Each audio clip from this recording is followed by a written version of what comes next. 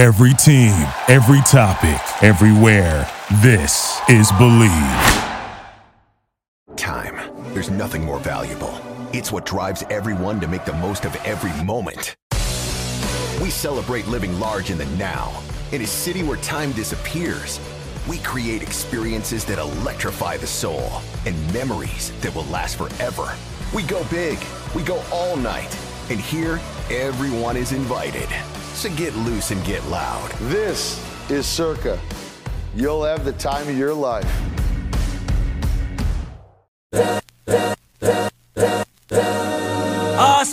This is the Arash Markazi Show on the Mightier 1090 ESPN Radio. Hello and welcome to the Arash Markazi Show, presented by the Sporting Tribune on the Mightier 1090 in Southern California, the Fan in Las Vegas, and the Hawaii Sports Radio Network. It is Legends of Sport Friday. And as we do every Friday, joined by the man himself, it is my good friend. It's Andy Bernstein. How are you? Arash, it couldn't be better, pal. How you doing, man? We are doing well. I'm doing well. I'm very excited about this week. You know, I mean, the first time I knew of your work before I even knew you, the name, and now my good friend, Showtime Lakers. I fell in love with that team. It was magic. It was Kareem, but I love James Worthy, big game James Worthy. That is your guest this week, James Worthy. Talk about it. I mean, what an amazing, and by the way, he's usually in these top 50, top 75 lists. I think he's very underrated. If he were to go somewhere else, he would have been the man, but still one of my all-time favorite players. Oh, you and me both, my friend. Yeah, it was an incredible conversation, really, with a friend that I've known since he was drafted. Yeah. You know, he's the number one pick in the 82 draft, which I think is fair to say that he was the only number one draft pick by the defending NBA champions in like the history of the NBA. I don't know if in the history, but definitely moving forward, because, you know, it was before the lottery. Yeah. So it was a coin flip between Cleveland and the Clippers, both with the worst records in the NBA. And the Lakers got Cleveland's pick from a previous trade, and boom, he became a Laker, joining a championship team with future Hall of Famers, you know, Kareem, Magic, of course, Pat Riley, Norm Nixon, Jamal Wilkes. I mean, you name it. So it was a daunting task for a kid from a small town in North Carolina. And we talk all about that, about his transition, how he wasn't expected to be a big scorer on that team, which kind of took a little bit of pressure off of him. You know, if he had gone to a really bad team, he probably would have had to have been thrust into that spotlight.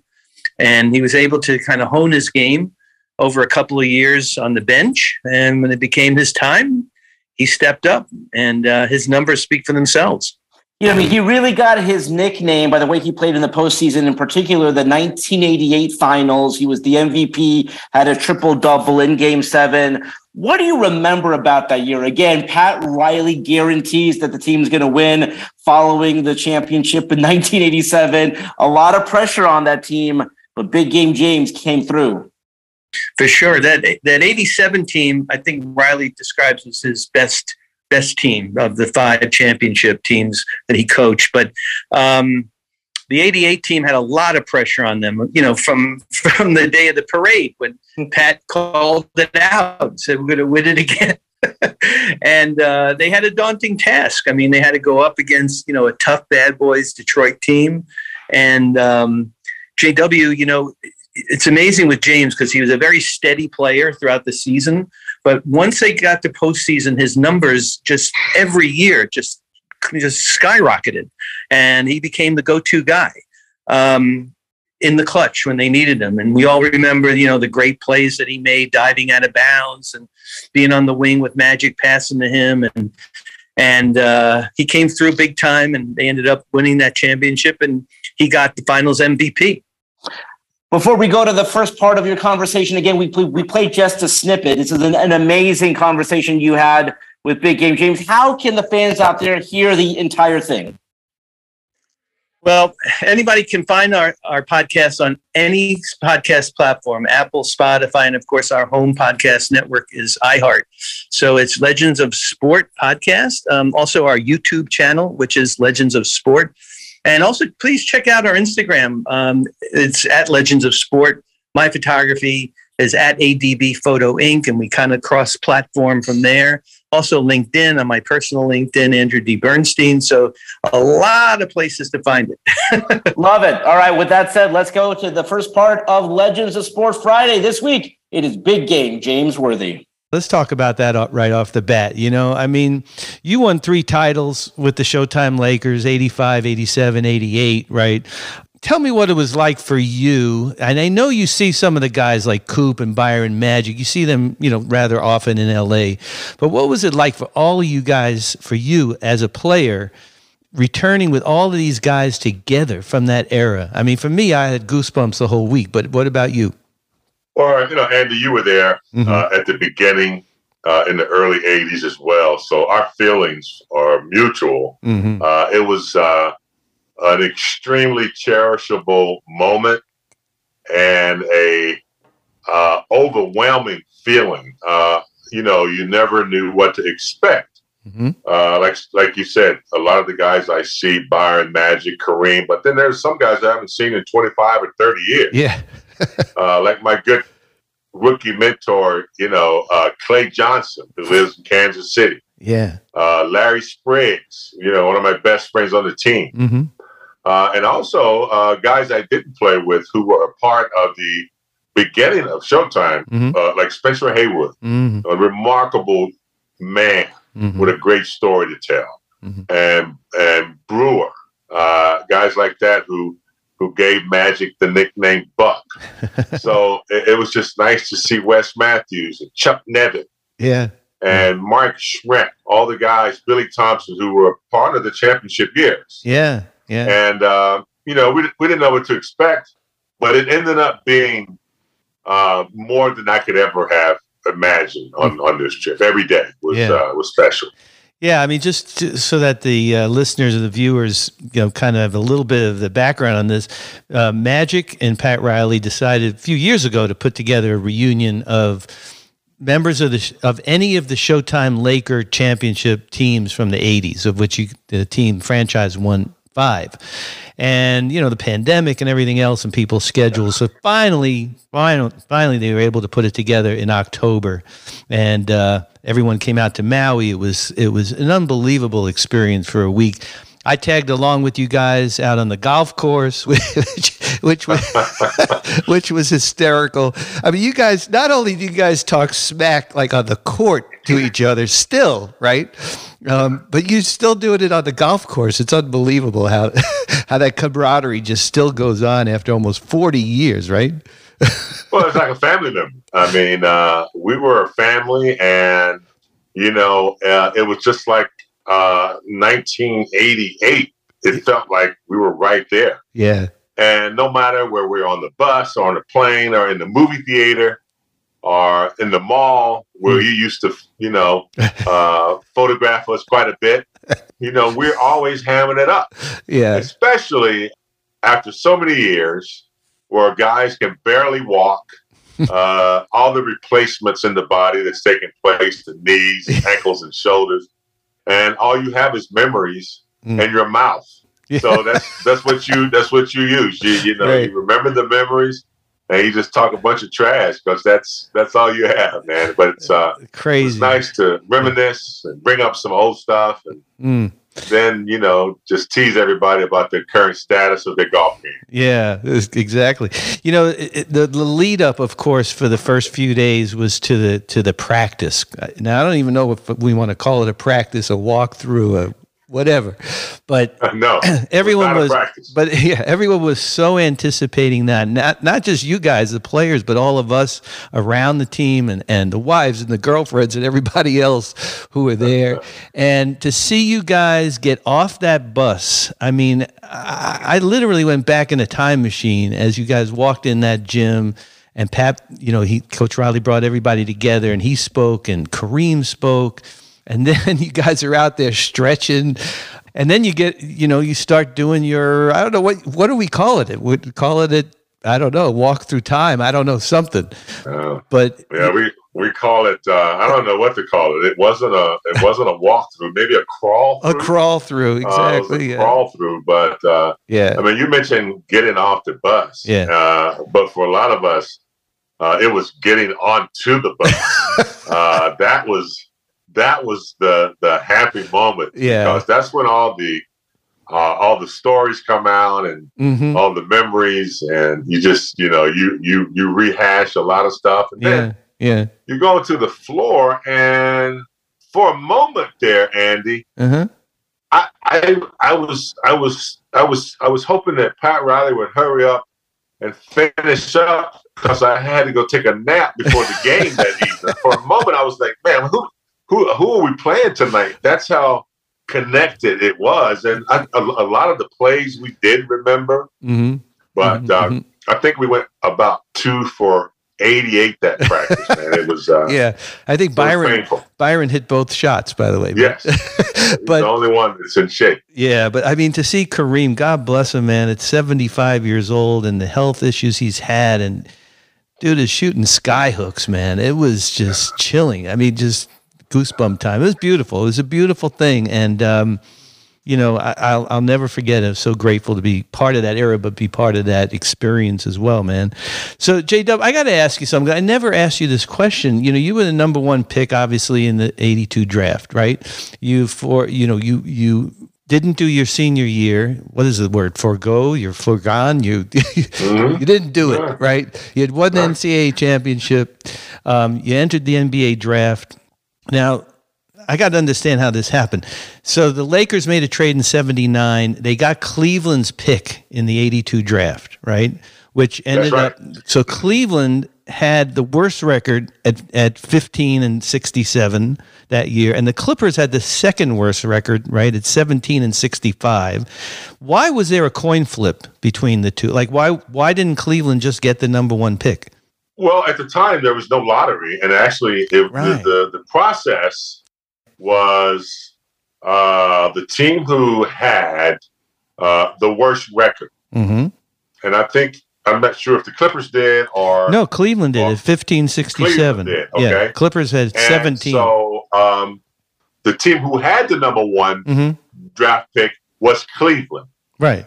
And they also had the worst record. But because they had the number 1 draft pick already, it was the team that had, and I'm assuming the Clippers had the worst record after Cleveland, correct? The second worst. Okay, so that is usually the team that actually has the number 1 draft pick and the team that has the worst record, they toss a coin. Okay, I got you. And that's how they determine who was going to get the number 1 draft pick. So because Cleveland had the number 1 draft pick, the worst record category fell in the Clippers. And when Bill Sharman and the Clipper, I guess it might have been Elgin Baylor, I'm not sure who it was at the time, they made the toss, the Lakers won. Right. And that's why I became a Laker. Now, I do believe Dominique Wilkins would have been first had the Clippers won. A prolific scorer, they needed that. Yeah. The Lakers didn't really need a scorer. They had won like 2 out of 3 championships the last, so they needed a Dean Smith guy who was, could fit in, didn't mind playing his role, so and Jerry West liked the fact that I was a power forward that could convert to small forward because I used my quickness on the fast break. So he saw something in me that could grow. So that's how I became a Laker. It was due to that trade. And that coin toss. Did you, when you announced that you were going to enter the draft, I mean, did you have in the back of your mind, well, the Lakers have the first pick, Cleveland is probably going to have the worst record, because they were terrible. Like, I could end up a Lakers, like a 50-50 shot, right? That you would end up a Laker.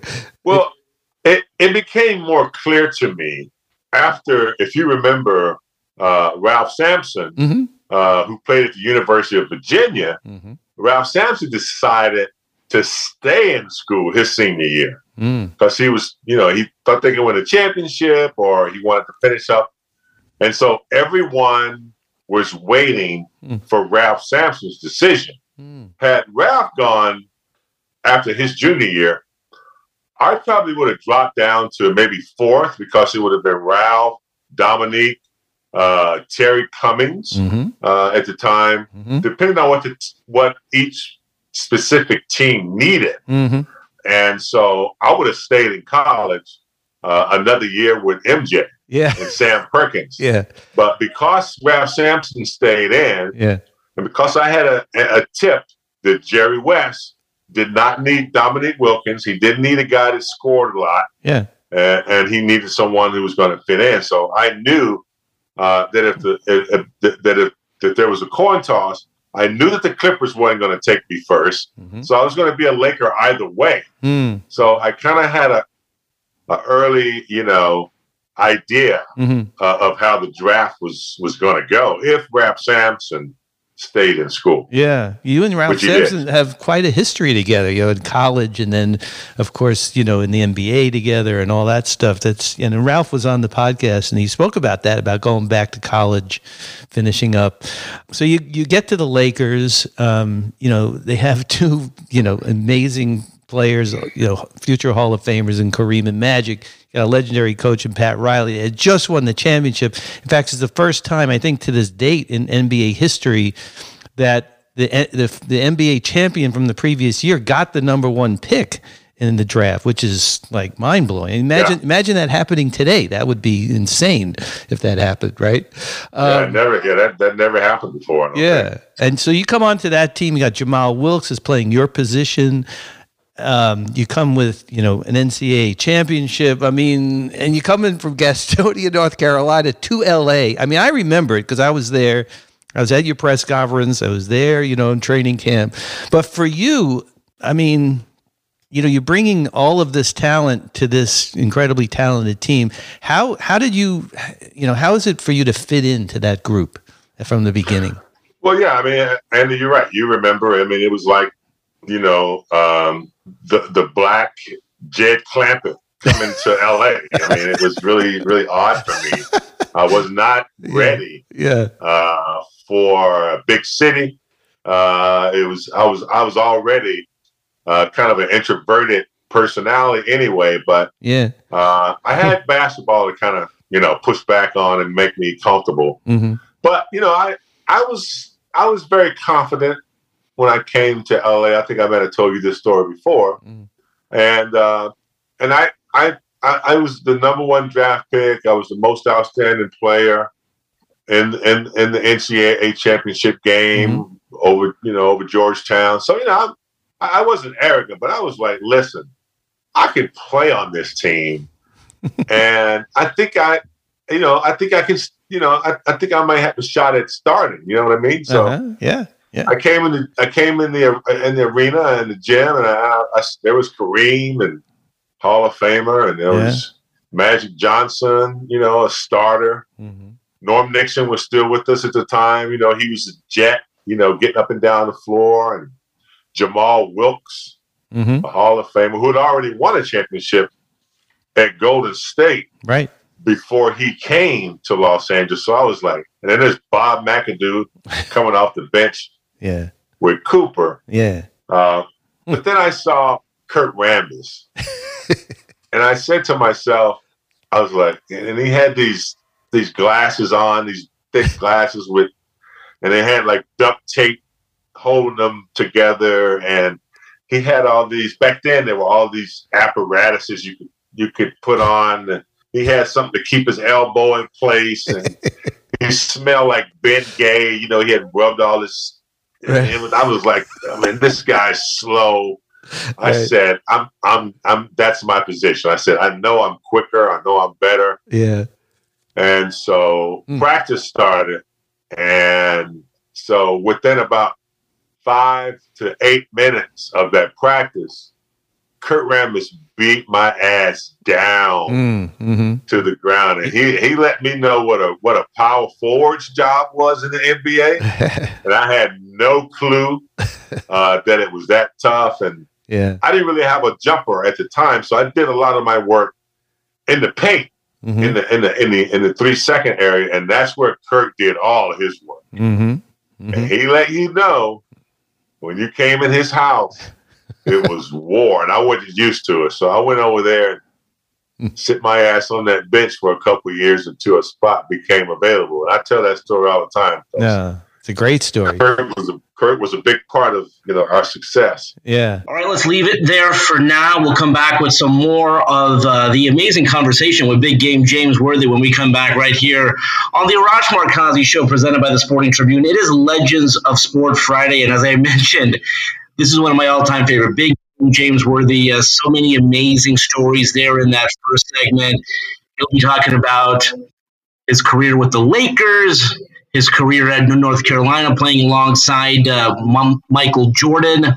But let's, again, leave it there for now. When we come back, more Legends of Sport Friday in our conversation with Big Game James Worthy. When we come back right here on the Mightier 1090 in Southern California, the Fan in Las Vegas, and the Hawaii Sports Radio Network. We'll be right back with the Arash Markazi Show on the Mightier 1090 ESPN Radio.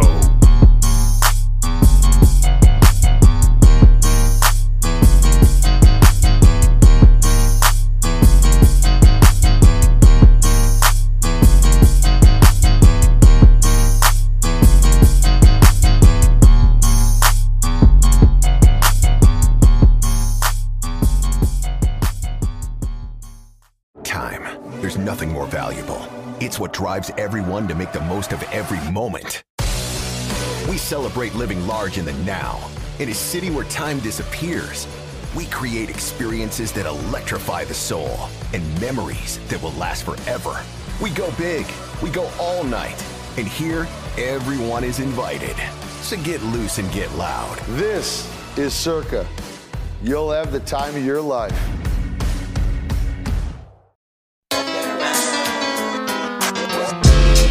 This is the Arash Markazi Show on the Mightier 1090 ESPN Radio. Still clown with the underground when we come around. Welcome back to the Arash Markazi Show presented by the Sporting Tribune on the Mightier 1090 in Southern California, the Fan in Las Vegas, and the Hawaii Sports Radio Network. Just as a reminder, if you have a question or comment or just want to win tickets to an upcoming game in Southern California, Las Vegas, or Hawaii, call our hotline 310-400-0340. It's Legends of Sport Friday. And Andy, you left out. Listen, more people consume podcasts these days on YouTube, and people get to see your beautiful face and all your guests as well. What is that YouTube channel? Hey, thanks for the reminder, my friend. Yeah, our YouTube is Legends of Sport on YouTube, also TikTok. But you're right. We during the pandemic, we started to release our interviews on video as well as audio, and we're continuing with that in year 6 now. So, listen, I bring this up because, again, every week I get comments from people who've tuned in saying, listen, I mean, how do I get into photography? What are the tips? How can I do that? Again, people just want to be involved in some way. You were having a very special workshop coming up. Tell the fans about that as well. Yeah, thanks, my friend. We are building right now a really, really fun 12-part live interactive workshop. It's kind of a master class, but in a live sense. So every week you'll be able to interact with me, ask questions. We'll have a theme every week related to my career, how I built it, the relationships that I've forged over the years, some great stories. So it's called Beyond the Lens. So folks can go to beyondthelens.live and sign up now, running a special, I think, for the rest of February. So please join us because we're kicking this off in June, again, for 12 weeks. My favorite thing about that is that, again, there's a lot of these classes that you can watch on YouTube. You can't really engage. So I love the engagement process, and people get to really get to work with you. Again, Legends of Sport Friday this week, one of my all-time favorite, Big Game James Worthy. What is your favorite James Worthy story? But by the way, the man has the greatest voice of any player that I ever talked to. He could have been a singer or something. I mean, got an amazing voice. Well, people are going to have to tune in, but I'm going to give you a little tidbit of something I didn't know about JW was that, we all know he's got the moniker, the nickname Big Game, because he always showed up, big time at the big games, right? But inside the team, as most of these guys have their own nickname that's only like said in the locker room or on the bus. And while I was at the Showtime reunion in Maui in October, the guys kept calling James this particular nickname. And I didn't know, honestly, who they were talking to. And every time they mentioned it, I would look around the room, and then James would pipe in. So you got to tune in, because it's a great story about how it evolved, why they continue to call him that. And it's nothing dirty or anything. It's actually a really, really funny story. I love that tease, because listen, it's a great conversation. And if you haven't tuned in, you should for that. Listen, I mean, and he's also transitioned into a great broadcaster. I mean, he's yes. Someone that, but by the way, what I love about James is when they play well, nobody is happier. But because he's a Hall of Famer and no one's going to tell him what to say when the team's not playing well, he'll say that as well. He's really done a great job, right, of transitioning his career. I think he's done a phenomenal job, honestly, Arash, because, some people are cut out for it and some people aren't.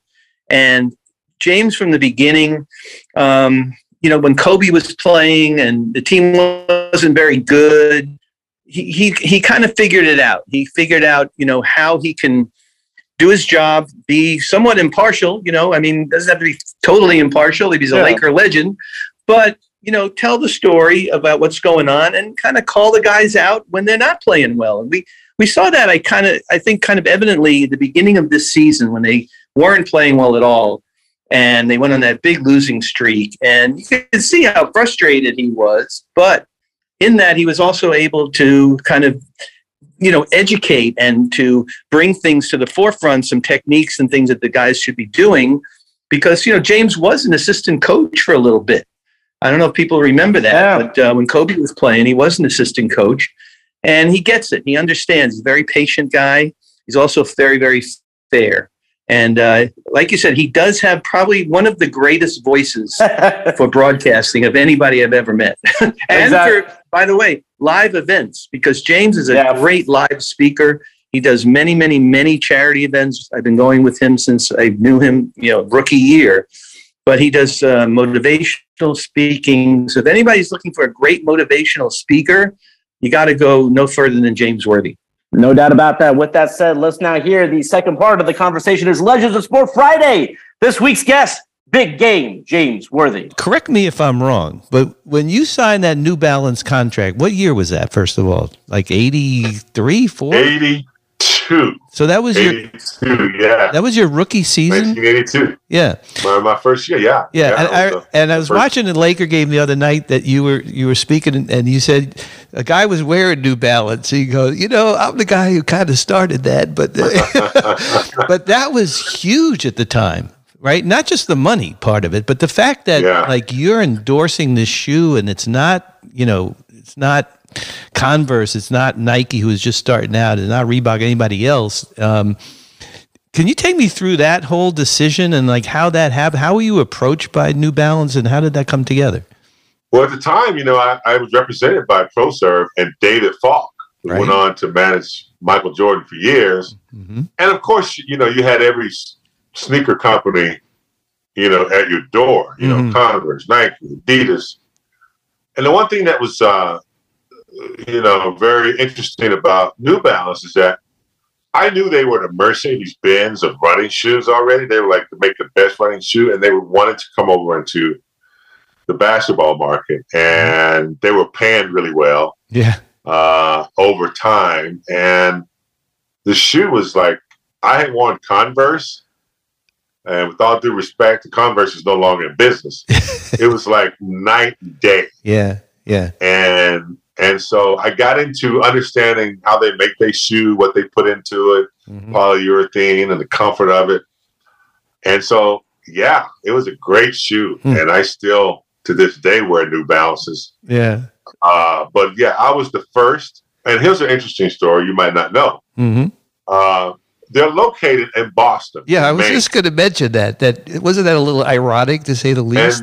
And the guy that brought me to them was a guy named M.L. Carr. Oh yeah, I think I know that guy with the towel. Yeah, M.L. Carr was the guy that said, "Is that right? James Worthy might be great for your company." Huh. Now, M.L. Carr is also from North Carolina. Mm-hmm. As much as he used to ring that towel and give us hell, I knew about him through my older brothers. He went to Guilford College in North Carolina, so interesting. Yeah, he wore him a little bit, but nobody paid him any attention. Yeah, well, now he said so. He was the guy that said, "Hey, a Celtic, hooking up a Laker." It's amazing. At least they weren't green, thank God. But no. But now they're having such a resurgence with in all the different sports, but especially Kawhi's wearing them, and who was the player the other night? It was Trae Young, right? Young, yeah, right. Amazing.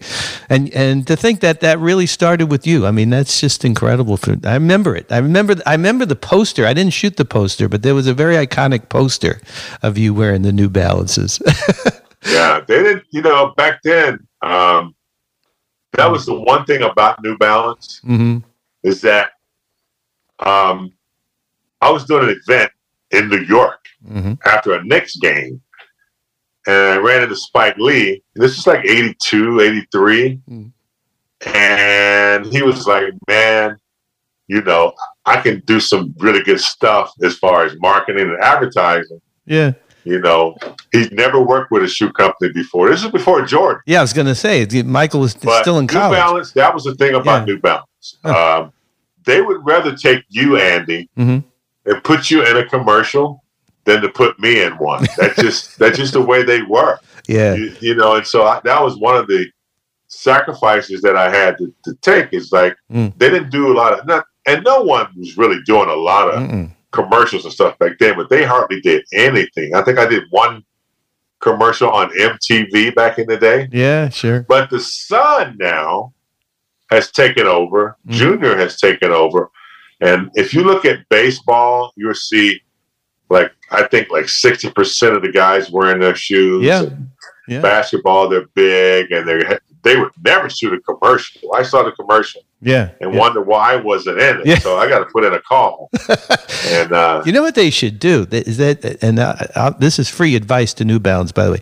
They should get you and Kawhi together and do a then and now. That would be amazing. Shoot him an email, Andy. Yeah. No, because he, I mean, God knows if he even realizes that you were the first guy to wear New Balance. But the fact that, there's that history, the LA history now and all that. Anyway, just the thought. Yeah. Just pretty cool. And he's he's not a Hall of Famer yet. He will be. He's top 75.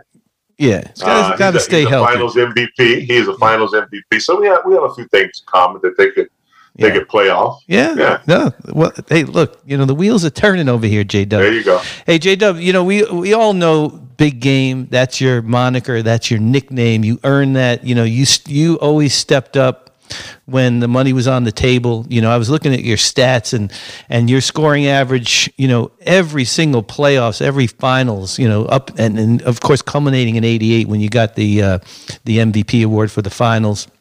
Every year you just increase. But what I didn't know until the reunion, I didn't realize you had another nickname called Clever.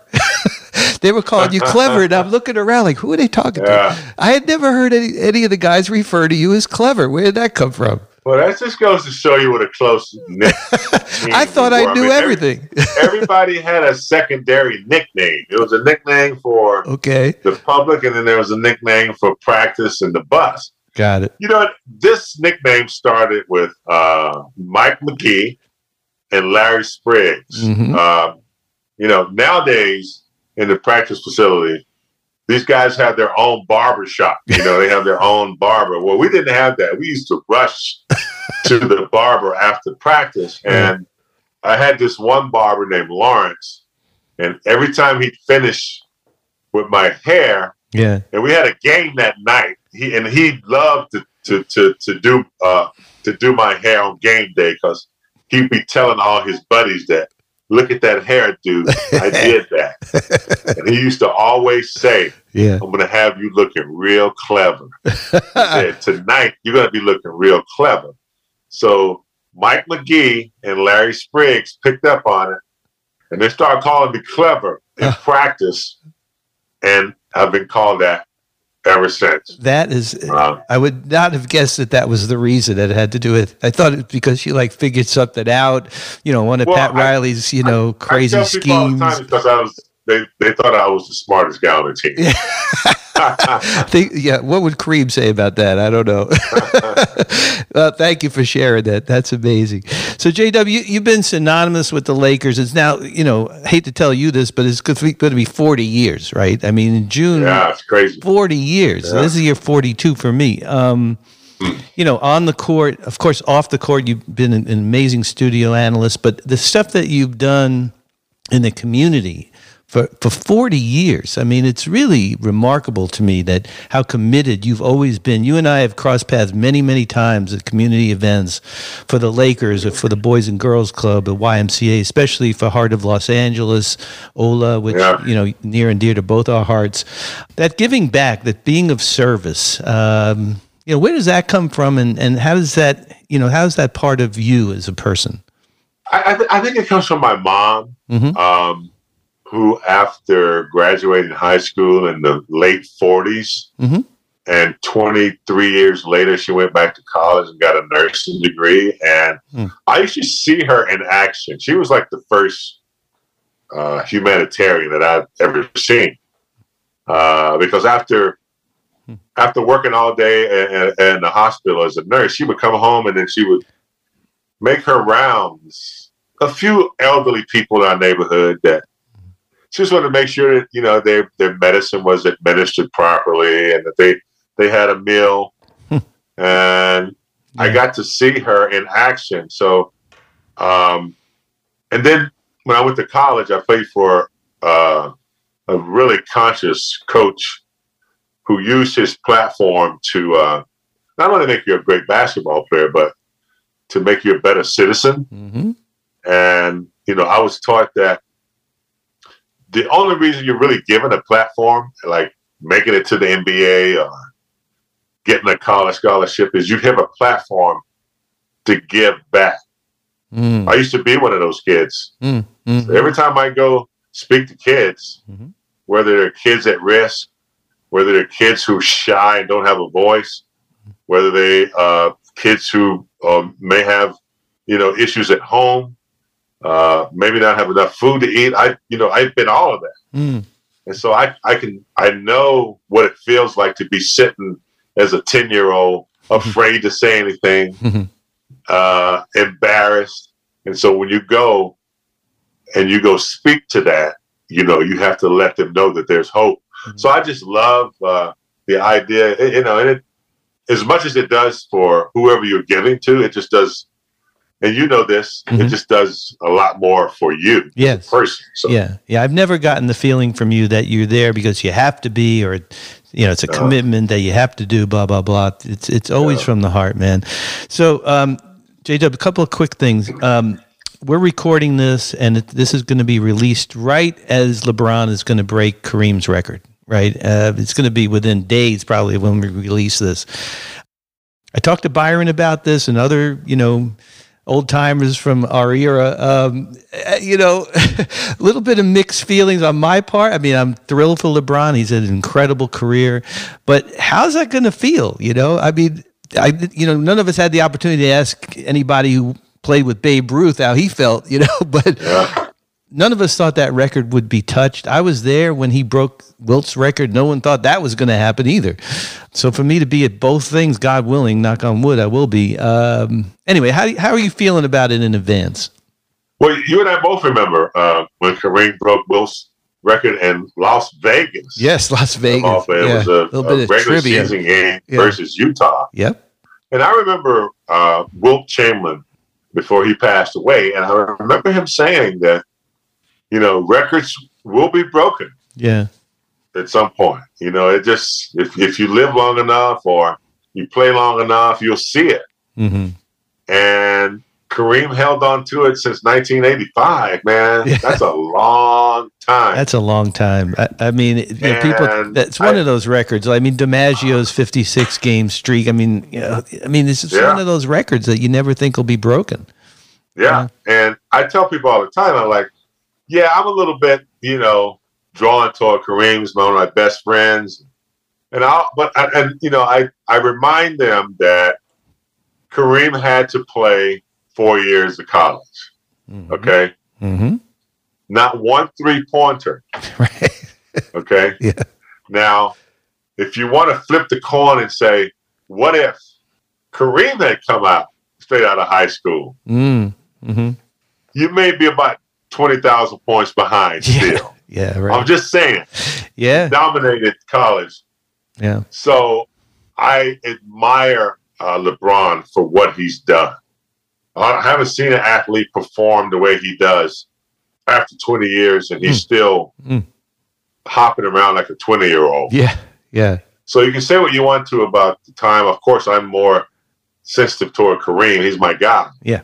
But I have to tip my hat to LeBron to endure all that he has and to be able to perform at a level of excellence. He just surpassed Magic Johnson's all-time assist record. Yeah, that's amazing, too. And then he continues to break other records that we've mentioned over time. Yeah. So, yeah, it'll be nice to have another Laker, per se, right. break it. And I think Kareem is ready to hand it over. Yeah. I hear you. Well, J-Dub, I want to give you a chance to promote your water company. I got a chance to sample the product when we were over in Hawaii. Tell us a little bit about how that all came together and where people can find it. Well, I'm a big part of Waikea Water, and they're in Hilo, Hawaii. Mm-hmm. And it all came about really with giving back to the community. They do a remarkable job of reaching out to those who don't have. And so we got involved with that. I love the water. I contacted them on LinkedIn. We had a relationship. And so I was able to, be a part of them. And they do a lot of stuff in other countries. All right, that's it for another amazing edition of Legends of Sport Friday right here on the Arash Markazi Show, presented by the Sporting Tribune. This was one of my all-time favorites. Big game James Worthy talking about his Hall of Fame career, playing alongside Magic Johnson and Kareem Abdul-Jabbar with the Lakers, alongside Michael Jordan and Sam Perkins at North Carolina. He's been a winner at every stop in his career, one of my all-time favorites. So this was a fun one. Again, that's it for today. We'll be back next week with some more Legends of Sport Friday. With that said, that's all the time we have for today. Let's do it again next week. Until then, this is Arash Markazi saying stay safe, stay healthy. This is the Arash Markazi Show on the Mightier 1090 ESPN Radio. Hustle for the cash, so it's hard to knock it. Everybody got their own thing, currency chasing worldwide through the hard times. Thank you for listening to Believe. You can show support to your host by subscribing to the show and giving us a 5-star rating on your preferred platform. Check us out at Believe.com and search for BLEAV on YouTube.